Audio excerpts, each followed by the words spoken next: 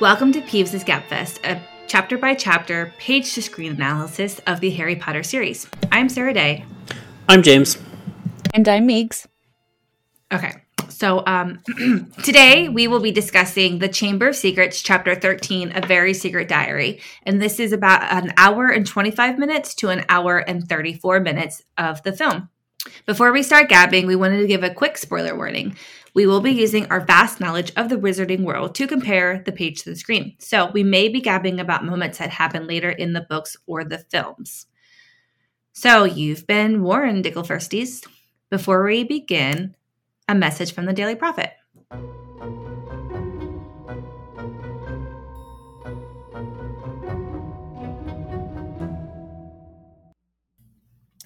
It's Quidditch season, and planning for faster, efficient hydration is essential.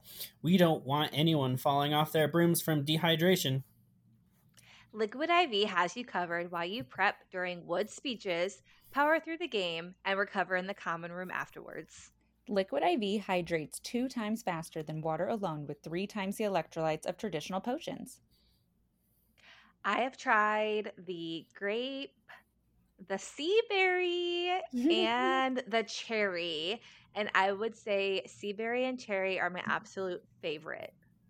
I'll have to try the cherry. I haven't tried that one yet. I was kind of like hoping that was like the best one, so I'm saving it for last. Because compared to lemon lime, I was like, I'm not sure if like that would be like a disappointment or something. So I'm hoping it's really good because it's the last one. It is really good. And I like how like saturated the flavor is of Liquid IV. Doesn't feel all watery. Right. It's very strong. Like the grape one was a really like powerful like just flavor profile in like a big cup of water. Like I think it was like 40-ounce bottle, and it didn't feel like diluted or watery at all. It just was like flavor, bam. Like whoa. Yes, I agree. And I love a good flavorful water.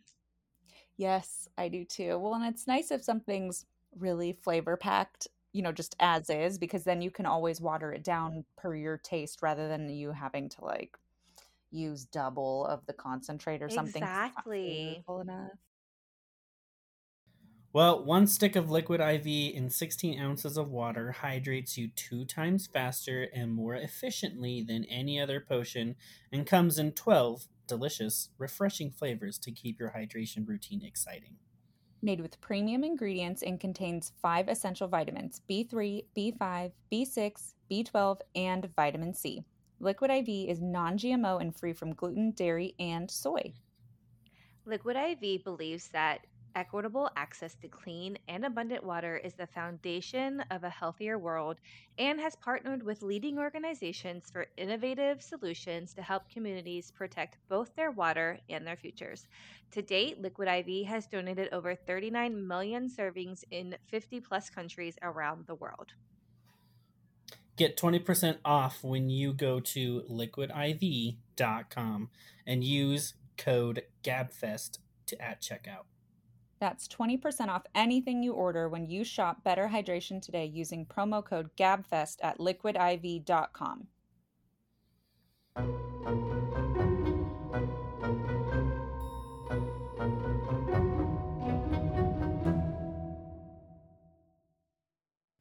Welcome back, listeners. Today, I wanted to kick off discussion with the most egregious thing they've ever cut from the books, and that is the Valentine's Day celebration. Dun, dun, dun. Yeah, most of my issues with this adaptation is that. I knew that would be your biggest problem with this chapter. Oh, yeah. I could probably do like a 5-hour-long episode just on my own. I am joking, of course. We won't spend most of our conversation talking about that, but I did think that Saturday. This whole thing being cut, there's a lot of humor with the Valentine's Day stuff, and like I said, I knew that Migs would be talking all about that, but we're really going to begin our conversation with the finding of Tom Riddle's journal, and Harry and Ron come across all the water spilling out of the bathroom. They come in, they find Myrtle, who explains that somebody tossed this journal through her. And so she's kind of flooding the bathroom in her tears. Aren't we all, Myrtle? Sometimes we feel that way, don't we? Yeah. I guess my main issue with the beginning part of the chapter is that okay, I shouldn't say my main issue. My main issue is the removal of all of the Valentines, everything. But Hermione's in the hospital wing for weeks, which is a big deal that she's there for weeks. And in the film, they just kind of like brush it off like, oh, she turned into a cat, but psych, she's fine. And so that, to me, that's strange that they just took them and I think it has to do with the fact that we always talk about how they have to condense the whole book into a film and they rush through things. And in the book, it's the Christmas holiday. So most of this time period is over the holiday. And so kids aren't here. And then I think once school resumes, it's not weeks that she's missing, but it does cause a little bit of the rumor mill on where she is. But I think once school resumes, she comes back pretty quickly. But I agree with you. I mean, they do gloss over the fact. And we talked last week about how the pain of Polyjuice Potion and what it would be like to be turned into a cat. And you're not supposed to even be turned into animals. So who knows what Madame Pomfrey is having to do to help her to transform her back. Homer. Yeah. She's lucky that she could even get transformed back. Let's be honest. I think it was. It is this chapter that Ron's like explaining all of these random spells books can do to you, and how it has like permanent effects on your life forever.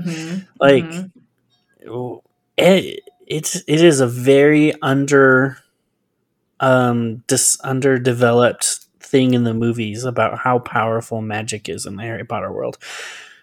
I mean, even the hospital, St. Mungo's, is like a huge part in showing that magic has destructive abilities that can permanently cripple you for the rest of your life.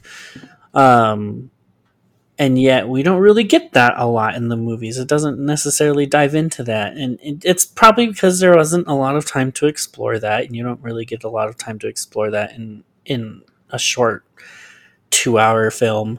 But it kind of just goes to show you like how dangerous magic could be at any turn. And like she's in fact really lucky to have even gotten back to normal after an experiment, quote unquote, with Polyjuice Potion that has like so many rounded effects that are really unpredictable.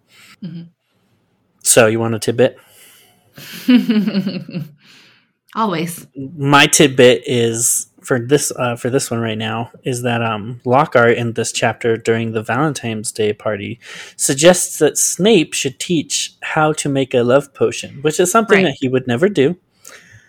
But the mirror of this book is book 6, which we do get a love potion demonstration from Slughorn, who is the new potions master. So this love potion comes full circle. Good old ring theory. Before we get into our Valentine's Day discussion, anything else to talk about Myrtle in the bathroom scene? Oh, so I didn't even realize we're on that scene. I should have realized. I don't know why I didn't.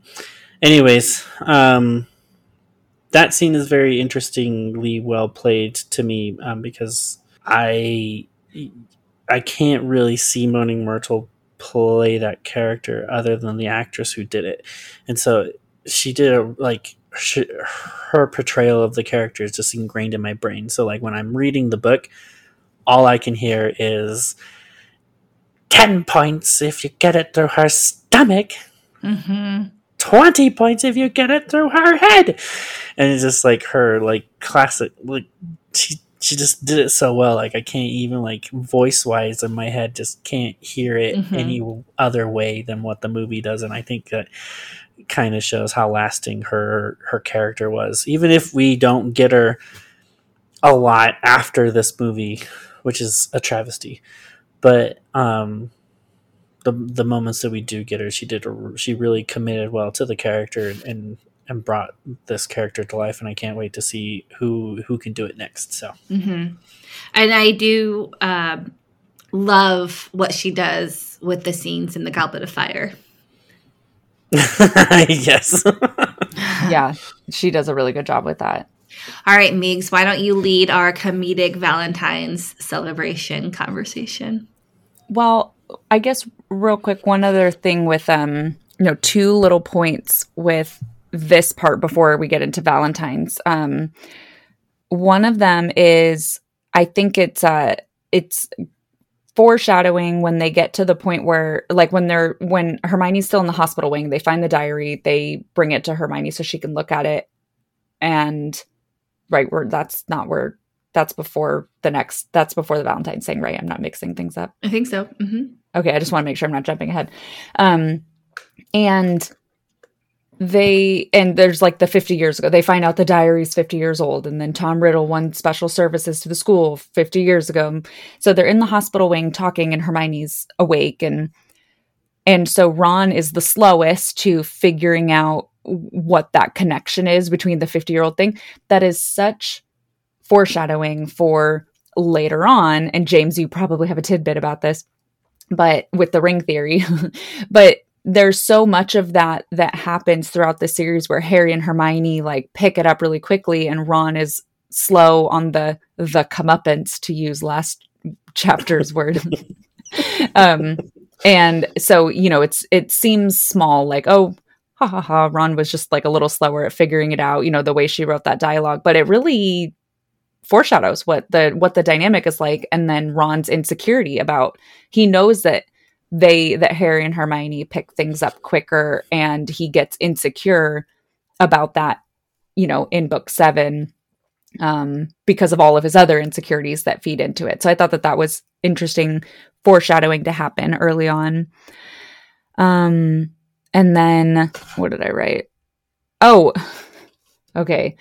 Before they pick up the diary and Ron stops him, this is another thing that I think it seems small and kind of like a silly little conversation where Ron like stops Harry from picking up the diary, and then he starts explaining all of these, dangerous objects that his dad has had to deal with the ministry.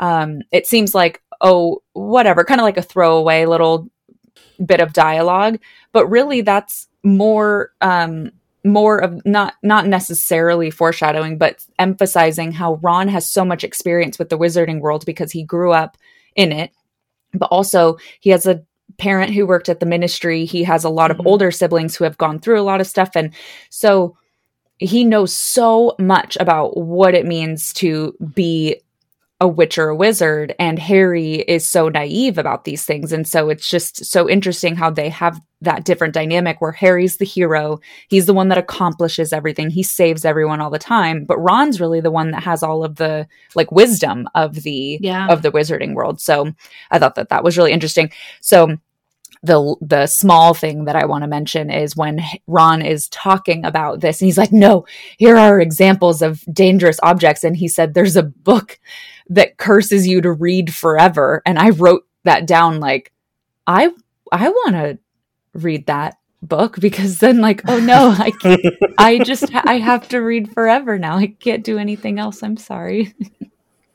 So to bring you down a little bit, Meigs, I envision that as being like you're reading that page and you can't let that page, like you're just reading this page and you can't do anything else but have your eyes on this one page.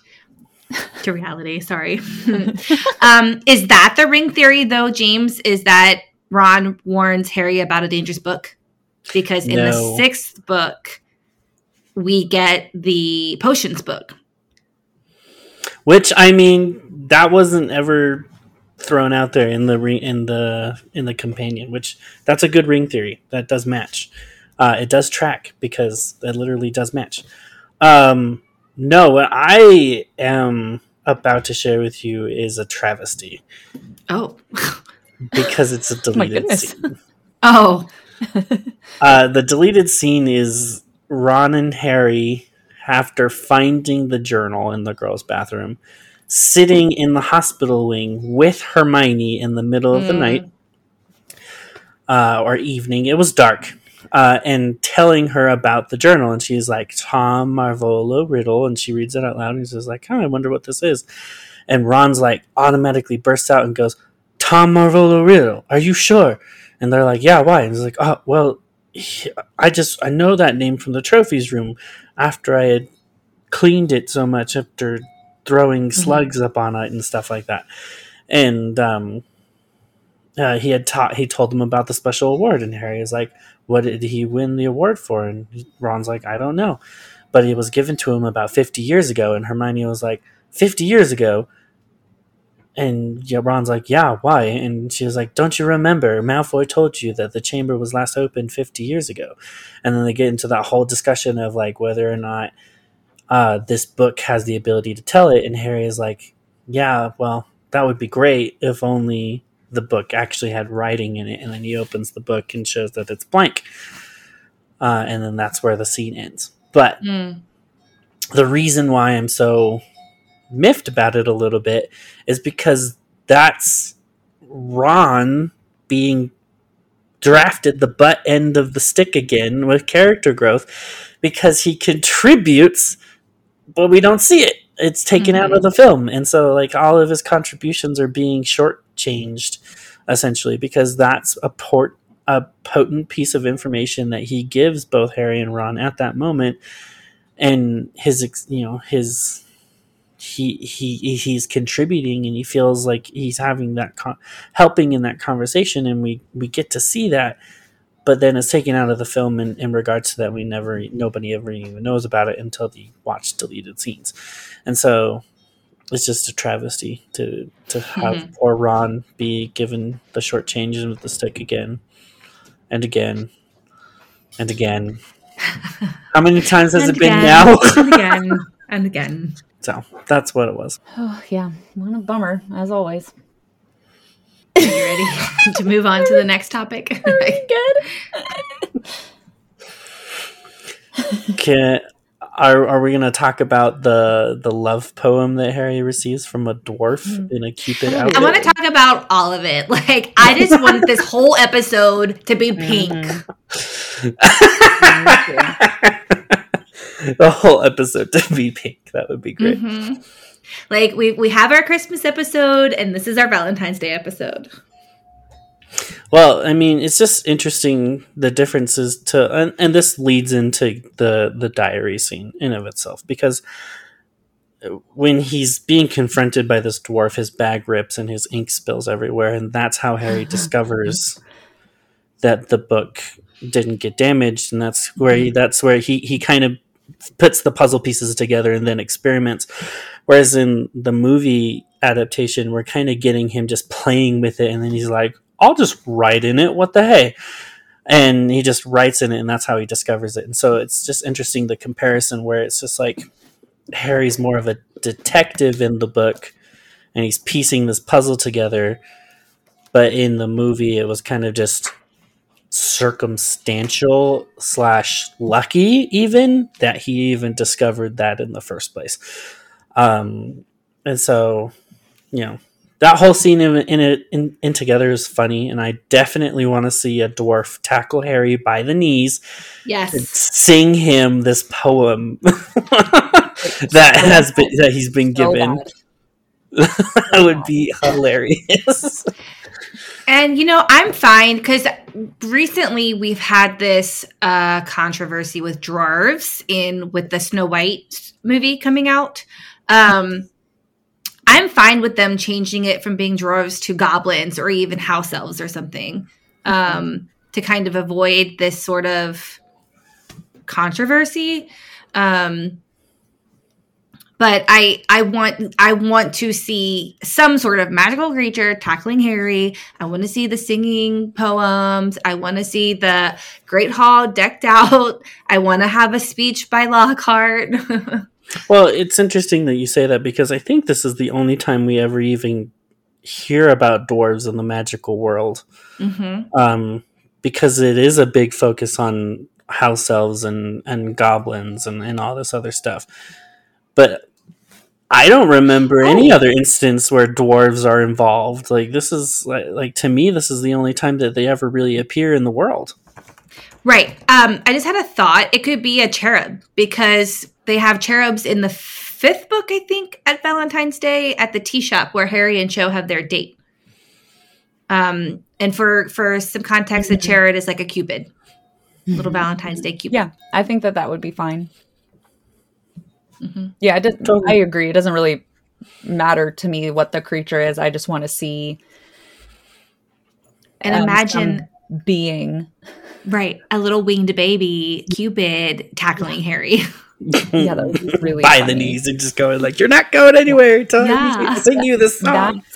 That scene never fails to be hilarious. And I really want to see it on screen. Just the chaos of it. Yeah. I know. But exactly, because it keeps I getting also worse. want to see Harry use Expelliarmus for the first time.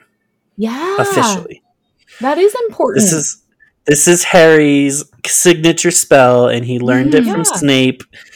He saw Snape use it, and he was just like so angry with Draco that he had Riddle's diary in his hand, and he's about to embarrass Harry even more, trying to embarrass Harry with this whole love thing. And he's just like, he's had it. He doesn't care about anything. He's just Expelliarmus, and the book goes flying. I want to see that because it's essentially the start of what his signature spell is, and Harry's confidence of being able to use that spell on a consistent basis, because he had no doubt whatsoever. He just did it, and he was like, afterwards, he was just like, whoa, that felt exhilarating almost, essentially. So that definitely needs to make it into the TV show because of how significant the spell is, for one, but just like how Harry took control of the situation and decided that it was time to stop letting Draco just bully him around. Yeah. Yeah. Any other thoughts? Or Meegs, do you have anything else to say about the comedy of this before we get into kind of the main portion of this chapter? I mean, obviously so much. I think it's just, I could go on and on, so I won't. But yeah, it's a real bummer that they that they took it out. And also, Lockhart decorating the professor table or the staff table, and just all of it. There are so many things that they could do with it, and it would be so good to keep it in. So I really, really, really, really hope that they keep it in the TV show. They need to. All right. So the main portion of this chapter is, in fact, a pretty important plot point as well, and that is Harry going into the memory of Tom Riddle and finding out what happened 50 years ago with Tom and Hagrid, it turns out. Dun, dun, dun. Well, deleted scene number 1. Well, 2, sorry. Harry, it's not a very big one. It's just Harry sitting in the common room with a ghost, and he's holding the diary, and he's about to write in it, and he's kind of just like wants some privacy, so he's like, "Do you mind?" And the ghost is like offended and just walks through the table, and just walks away, and then he grabs a pen to be able to start writing, and that's it. Just a random ghost? Just a random ghost. That's a girl ghost reading a book or something. Huh. Interesting. Yeah, right? That could be deleted. That's fine. I figured as much, but I have to stay congruent with my tidbits here. I have to always say the deleted scenes. Always. It's just my thing. But it's good to know that they, what else they're filming and hiding from us.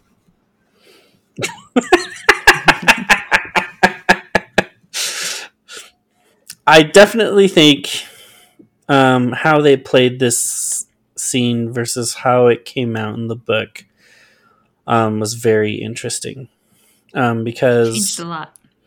The tone in of itself is different for sure between the two. The adaptation's tone is just very, I don't know how to put it into words, but more of like a sad heroic tale. You can kind of see, how like Voldemort's manipulating the memory in sorts. Yeah. Whereas in the book, it just feels like Harry's experiencing all of this stuff firsthand, and it feels a little bit more horrifying for him. A little bit more intense, to say the word, and so the movie in of itself is a little bit more toned down, which you can definitely feel. But in the book, it's Harry's got this intensity and this high anxiety of being like finding the answer. Like he's energetically writing in the book, I'm experiencing that right now, and like I'm about to get these answers. This is like really exciting. And then like Riddle's like, do you want to see it? And like and apparently Tom Riddle's apparently like scribbling on his end, being like, yes, I know all the answers, and I really wanted to like let somebody know. That's intense, that's anxious, like Harry's about to discover what he's been wanting to discover for like the past couple of chapters now, and the answers are right here in this book. And so it's all very anxious, where it's in the movie, it's kind of just nonchalant, laid back, just like, I just discovered this book can talk to me. My name's Harry Potter. Hi, Harry Potter. I'm Tom Riddle. That's cool. Like, what else can you do? It's just like, it's not the same vibe for like at all, and it's just interesting, and I feel like it works for the film, for what the film does. I don't have any quarrels with how this was portrayed, but like, it's just interesting to see how they went with it when the tone of this moment is the complete opposite. There is no middle ground between these two. It's one extreme to the other extreme, which is just an interesting observation to have. I mean, yeah, I think again, for it being a film, I think that they did fine.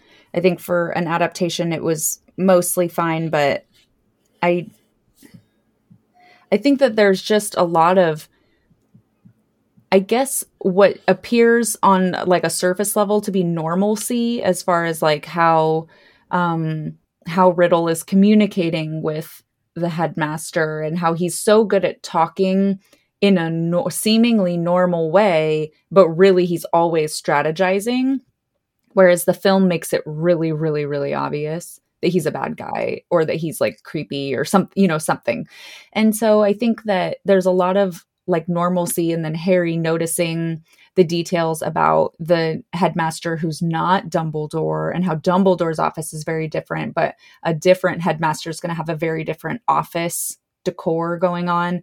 There's a lot of things like that are present in the book, which of course books are different than films, just because of the nature of what the medium is. But I think that they can still, they would be able to make those details come across. And so I think it was overall fine. But if I were a filmmaker and I were planning this out, I would have, as almost always, wanted to keep it closer to what the feeling that the book was giving off.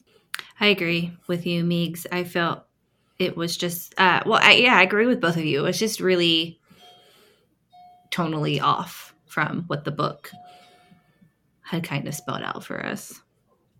Well, and it's just the mindset, even just like Harry's about to discover the big secret, the big who did it, and Tom's just feeding him these answers that he's been looking for, and like what 12-year-old wouldn't get excited about that? And so the excitement of Harry in the book is totally justified, whereas like we don't get that. He's just like discovering this big altering secret, and he's kind of just like, what? And you're kind of just like, wow, that's kind of like sad. Like that just totally landed flat. Like, come on. Like Hagrid was the one who opened the Chamber of Secrets. Like, be a little bit more like, what? Right. And in the film, we had that dramatic scene of Harry flying backwards, going, Hagrid! And then he pops out of the book and he's just like, whoa! And then the scene ends. But in the book, we have Ron happens to come in after he pops out of the journal and he's like, it was Hagrid, Ron, it was Hagrid. And that's exactly what you're talking about. That's that emotion that we need to see. Yep. Which, by the way, brings me to deleted scene number 3. 2 weeks in a row, people. 2 weeks in a row. 3 deleted scenes. I mean, we're in the bulk of the chat. We're in the climax of the not climax, but the turning point of the book here. So I can imagine that there was a lot to film. Definitely. This is exactly how it played out. Like you said, the scene is just Harry running into the dormitory after he had come out of the diary and going, Ron, wake up. And he wakes up Ron and he says, it was Hagrid, Ron, it was Hagrid. And he pulls out his little desk drawer, gets the invisibility cloak, and he and Ron are going to go see Hagrid right there and then. Okay. Boom. Which totally doesn't make sense because I think this has to have happened after Hermione gets attacked. Right, because the next scene in the film is the 3 of them talking about how it can't be Hagrid. Yep. So I don't know. Maybe those 2 scenes just felt... Maybe those 2 scenes are supposed to be separate. I don't know. Maybe. Yeah. But it was edited really well to act like the same scene. So maybe it is 2 different scenes, but it felt like the same scene, which doesn't make sense. Okay. Well, any final thoughts, or are we ready for Meeks' lightning round? Or so, last little tidbit: Harry exploring Tom's memory in book 2 is very reflective to how Harry is exploring Tom's life through memories in book 6. So it's this isn't the only time that we ever really get to see the exploration of memories, which brings me to the question, how exactly does the diary work? Is it kind of like a pensieve? Right. Did Voldemort, as he was creating the Horcrux, did Voldemort make it act like a pensieve where he can store his memories? Kind of like how Dumbledore has his own little thing. Is a pensieve a thing to store memories in, or is it like Dumbledore's pensieve where it's just like the little bowl holding memories? It kind of makes you wonder what exactly is a pensieve, because I could totally imagine that Voldemort's diary being a place where he stored his memories and then turned it into a Horcrux, which is why we're able to explore his memories, because that diary has a lot more in it besides just what happened at Hogwarts, because it took him to a specific date. The pages turned. It even says in the book that the pages turned. So that means there's way more in that diary, memory-wise, than just that moment of showing Harry that Hagrid opened the Chamber of Secrets. It's also really interesting that Tom Riddle would keep a diary, that he would be willing to put his thoughts out there like that for any, what kind of protection did he have on this diary? Yeah, that is really interesting. So, who knows? I don't know. It just brings a lot of questions. I want answers to them. So, there's my tidbit. I don't really have a lightning round because, we discussed heavily the Valentine's Day moment, and that was most of what I was focusing on. So, all right. Well, in that case, James, why don't you let us know what your Peeves' pleasure was? My Peeves' pleasure is the music of the adaptation during the diary scene. Oh my gosh. Every time I hear it, I'm just like, oh, this is so good. So it's, John Williams is the man. He really is. That's all I can say. Meeks? Yeah, I like the music. I also wrote down, and this is kind of weak, not to say that not to invalidate people who do this work, but the color and lighting in the memory I thought was really cool, especially how they had Harry in color and Yes. then everybody else was like sepia. So I thought that was a cool choice. I really just liked the Myrtle scene. I think I had so many problems with the rest of this portion of the film that's really the only thing I can say is that I liked the Myrtle scene just fine. So, James, what was your peeves peeve? My peeve for the adaptation itself is just the tone, I guess. That's really the only thing I can focus on is the tone feels off. It worked well for what it was doing with the film, but it could have done more. We could have gone more specific into what was going on. We could have maybe added a little bit of intensity. I understand what they were trying to do here. They're trying to make this a memory, like it's a flashback almost. Like there's elements in there that made sense to me, but overall it created a tone of this isn't important. But it is. It's like this is like one of the important aspects to Harry right now as a character, because it helps put him on the path of discovering the actual culprit later down the road, who is the person showing him the memory. But the film just makes it feel like it's just another block of information that leads down to the discovery of who it is. And it's totally not that way. And I really don't like it when people treat scenes as blocks of information. You can have scenes with information in it, but give me a scene that's engaging, that brings me that information. Not just this is what's happening, here you go. This, magical, and boom, there you have it. All your information is there that you need. Next scene, please. So I have a lot of ifs and buts about it, and that's why it's a peeve to me, is because there are parts of it I liked. There are parts of it that did really well. Music was great. The coloring, like Meeg said, was awesome. But there are just things about it that falls flat to me that makes it feel like it faltered and it could have been better. So that in of itself was just the disappointment for me. I think nobody will be surprised to know that my peeve is removing the humor and montage opportunity of the chapter. Yeah, my peeve as well was taking out all the Valentine's Day stuff, and we've already talked extensively about that. So, James, why don't you let us know what your salute was? My salute? Yeah, I struggled with this as well. I don't think I chose a salute.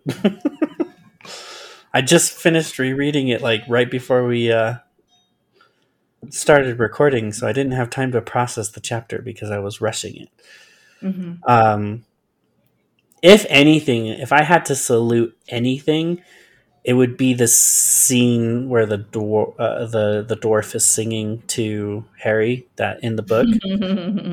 I think that there's so much going on there. Not with just what I talked about with Harry, like saying Expelliarmus and stuff, but even with Jenny. Like, yeah, that whole thing right there. Cutting Jenny out. You cut Jenny out, but we naturally think Jenny's horrified because the dwarf is singing a love song to Harry, which, by the way, was never ever confirmed if that was sent from her.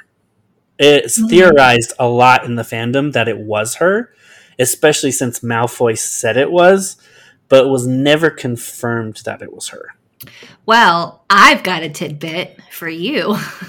Go ahead. Do it. And I'm surprised you didn't read this in the companion, because I'm pretty sure this is where I read it. Well, but in the poem, they referred to the dark Voldemort as the Dark Lord, which, if we remember, only Death Eaters call Voldemort the Dark Lord. So it's theorized that Voldemort helped Ginny write the poem and therefore called him the Dark Lord. Whoa. That is interesting. Mm-hmm. Okay, I'm leaning a little bit towards the fact that she did it. But the point is Oh, I'm with you that Yeah. she's horrified because of the journal. I'm with you on that, Yeah. but I wanted to say that tidbit. I love that tidbit. I accept that tidbit. You also have to understand, I like glazed through the companion because I just read the chapter before we recorded, so I didn't have a lot of time to like delve deep into the companion like I normally do. Don't worry, I've got your back. But essentially, like, that whole scene that's written down has a lot going on for it. Harry's about to discover what the diary does. Harry uses Expelliarmus for the first time. The whole chaos of the dwarf and just Percy trying to get everybody to go back to their classes. Jenny realizing that Harry has the journal, because then that leads to Jenny going and ransacking the boys' dormitory, which leads to her having back to the journal again, which leads to the next attack, which is about to happen. So, like, just so many, like, dominoes that are about to fall that come from this scene that a lot of people, I guarantee you, a lot of people overlook because of just the chaos of what Cupid and, with the Cupid singing and all that stuff. And maybe we'll get to it in the next chapter. I don't remember. How does Ginny learn that he has the journal in the film? Because that ransacking still happens, but how do do you guys remember? I guess we'll figure it out when we watch it, but do you guys remember off the top of your heads how Ginny discovers that in the film? No, I don't. No, not off the top of my head. Well, we'll see how they fix that problem. Good thing we're hosting a Harry Potter podcast. My salute is Riddle's character in the film. I think he does such a good job of portraying him, and I think that, I have my issues that I brought up already with that scene, but I think with what they chose to do, I think that he did a great job. And I think that he totally looks the part and all of that. So I think that was a great choice. So the actor's name is Christian Coulson, and it's funny that you and I, Meigs, the women of the podcast, have him as our salute because I wonder why.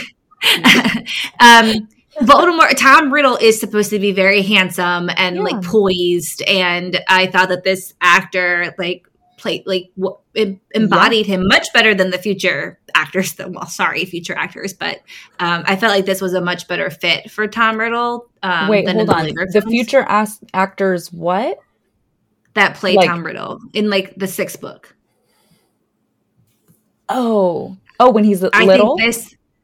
When he's a young kid? I think it's a couple. They have like a couple different ages, but I just don't think the actor that plays him late in the later films embody him as much as Christian Coulson does. Oh, I think he was perfect choice. As soon as he came on screen, I mean, how old was I? 10 or whatever? 12, 13. I mean, obviously, big crush, of course, but I thought I could tell, I was like, this is exactly who I was envisioning in my head, as like the way that he portrayed him. I thought he did such a good job. So nailed it with the casting. Yep. Well, I agree, even though I do not correlate at all with where you're coming from. You don't want to sing a Valentines gram to him? No. Well, as always, listeners, thank you for causing havoc with us today. Next time, we will be discussing Chapter 14, Cornelius Fudge. And this is about an hour and 34 minutes to an hour and 42 minutes of the film. James, where can our listeners find you? They can find me at Instagram or TikTok at James M. Beltran.